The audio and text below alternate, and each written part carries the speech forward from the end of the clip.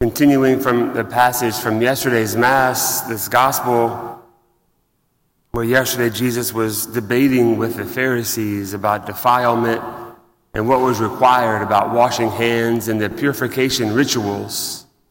And if we recall, Jesus reminded them what Isaiah said, "The people honor me with their lips, but their hearts are far from me." And so often in the Old Testament, in that preparation for Jesus, we hear about the transformation of the heart by the promise of a new heart. And so all of the rules and rituals, all the laws from the Old Testament, in one sense, they were meant to set the Jewish people apart so that they would be the chosen people. But through those rituals, the intention was that their hearts would be purified. And we see it didn't always work. It didn't always happen. And so there was this almost an obsession with the external requirements. And Christ is coming to say it's not just that. While the externals are important, I mean, we're humans, we're body and soul. And we really need to remember that these days when there's confusion about the human person out in the world, and even in the church, sadly. But we're body and soul, and so what we do with our bodies trains our souls about what is good and true and beautiful, what is real, what is holy, what is not holy. But it can't stay merely on the externals. And that's the danger that the Pharisees had fallen into.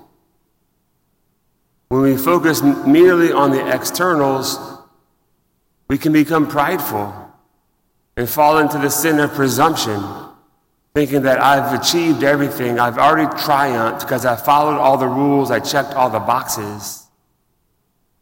But the opposite is also a high possibility, that we fall into despair as we put ourselves in this prison that we can't get ourselves out of because we can never do enough, we can never be good enough.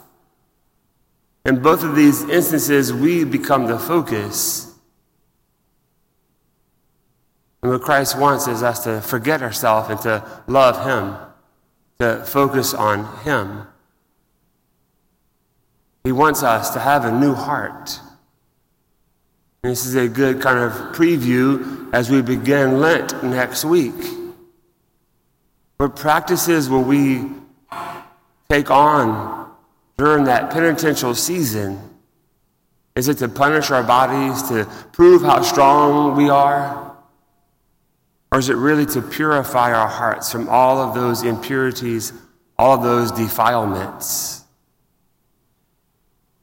When we look upon the cross, we see the love of God displayed for us, where He held nothing back, as a simple, beautiful invitation to trust Him, that He is enough.